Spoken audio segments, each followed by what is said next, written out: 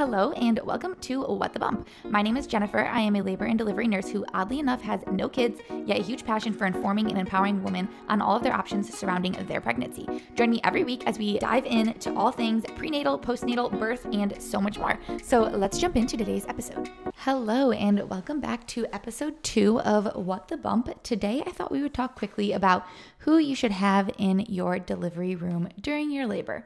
So let's just dive right into this. The first person, of course, your spouse, your significant other, just the other person who is a part of this child's life. You definitely want in the room. It's an experience that they are not going to have often, I'm sure, and it is just something so special that y'all need to just share together. I highly recommend doing some birthing classes. If you're into more of a natural approach to birth, there is a course called the Bradley Method. It involves you and your significant other just learning about birth and the techniques that you can use to just cope and have a smooth labor as best as you can. For men, watching labor is odd, it's hard, it's difficult. They don't know what to do. They don't know if they should rub your back or hold your hand or leave you alone. So it is really good just for them to take that course. That way they can kind of learn a little bit more about birth. I feel like if you're a woman, you not necessarily know what to expect, but you kind of, you understand the idea of labor and delivery and birth. Whereas for a man, they do not understand that. And I have seen so many fathers who are just shocked during the process and almost scared.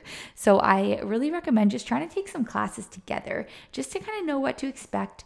And that way they know how to be the best support that they can for you during labor, delivery, and birth. The second person I recommend to have during your labor is a doula.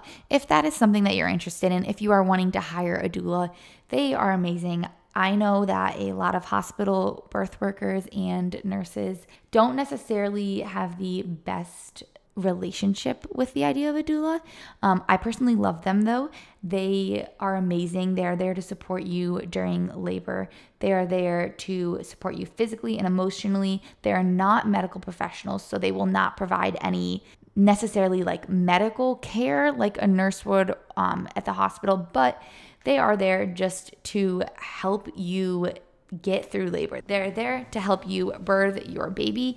They are amazing and they just know so much. I have worked with doulas who honestly know so much more than me. They're amazing when it comes to pushing, and especially when you have a baby who's kind of stuck. It might be a first-time mom. You can expect to push for 2 to 3 hours with that first baby. And I have worked with doulas who are so good at thinking of different positions, different ways, different ideas on how to push just in a way that's just different to help that baby move down through the pelvis. So I highly recommend hiring a doula. Even if you want to go to the hospital and get an epidural and don't want any type of natural birth at all, doulas are still so useful. It's just another person who has birth education to not only support you, but even support your husband and help your husband know how to support you during that time. And probably the last person I would recommend for you to have in your room, besides your significant other and a doula, would just be either like a mother, mother-in-law, a sister. Honestly, I tell people to keep it to 3 people limited, and I'll kind of explain why in a minute. But that last person would just be the next person you're closest to in your life besides your significant other.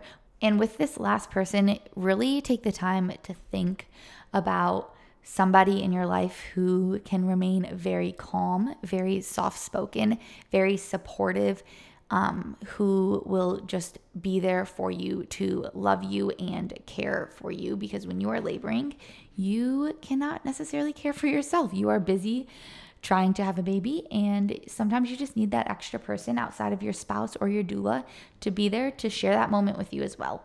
So why I tell people to only have 3 people in the delivery room is because you just need to be able to relax. When you are tense and you have 5, 6 people watching you labor, it is so hard to just relax. Like, I have had a couple of times where my patients will have multiple family members in the room, and I always create a code word with them in the beginning because there always comes a time during the labor when it is getting intense and it is picking up, whether you have an epidural or not. that you just need a quiet room. You need to relax. And when you relax, your muscles relax. And it just makes having a baby a lot easier. Being tense and stressed during labor is never going to speed it up. It is only going to slow down the entire process. And you want it to go as fast as it can. So limit the people in your room. Make the environment warm and relaxed to where you feel supported, you feel empowered and enabled to labor however you want to. And you really just need people in that room that you are comfortable with. So please, even if it is your first baby, really think about that. Really think about having a couple people there who are going to love you the best, support you the best, and make it just a private experience for you, your spouse, and maybe one or two other people who you love and are close with in your life. And that is plan A. That is if everything goes well and you have a normal routine, or they have a normal routine, but you just have a vaginal delivery. There is a plan B sometimes that kicks in, and that is where I kind of touched on this, but having that code word, maybe even with just you and your spouse, to get anybody else out of the room, because sometimes things get hectic. Sometimes a lot of staff members come running in depending on what the baby's heart rate is doing, and we might need to intervene. So you need a plan B. You need a code word that means basically everybody get out.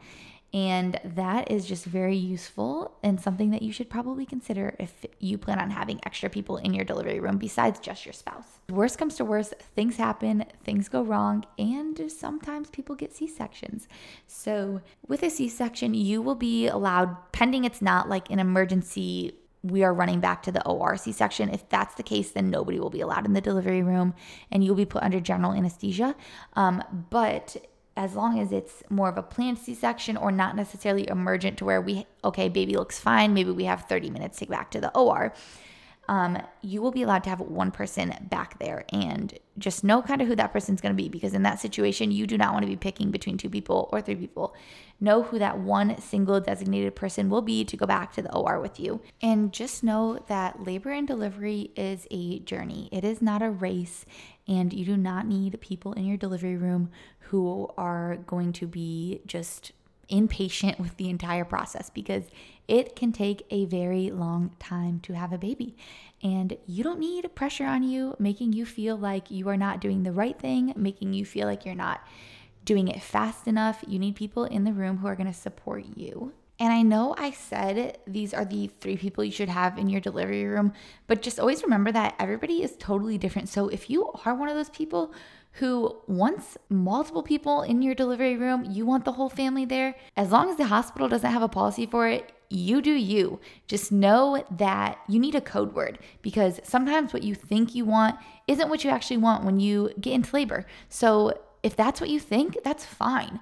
But make sure you just have established a safe code word that you can speak and everybody will get out of the room.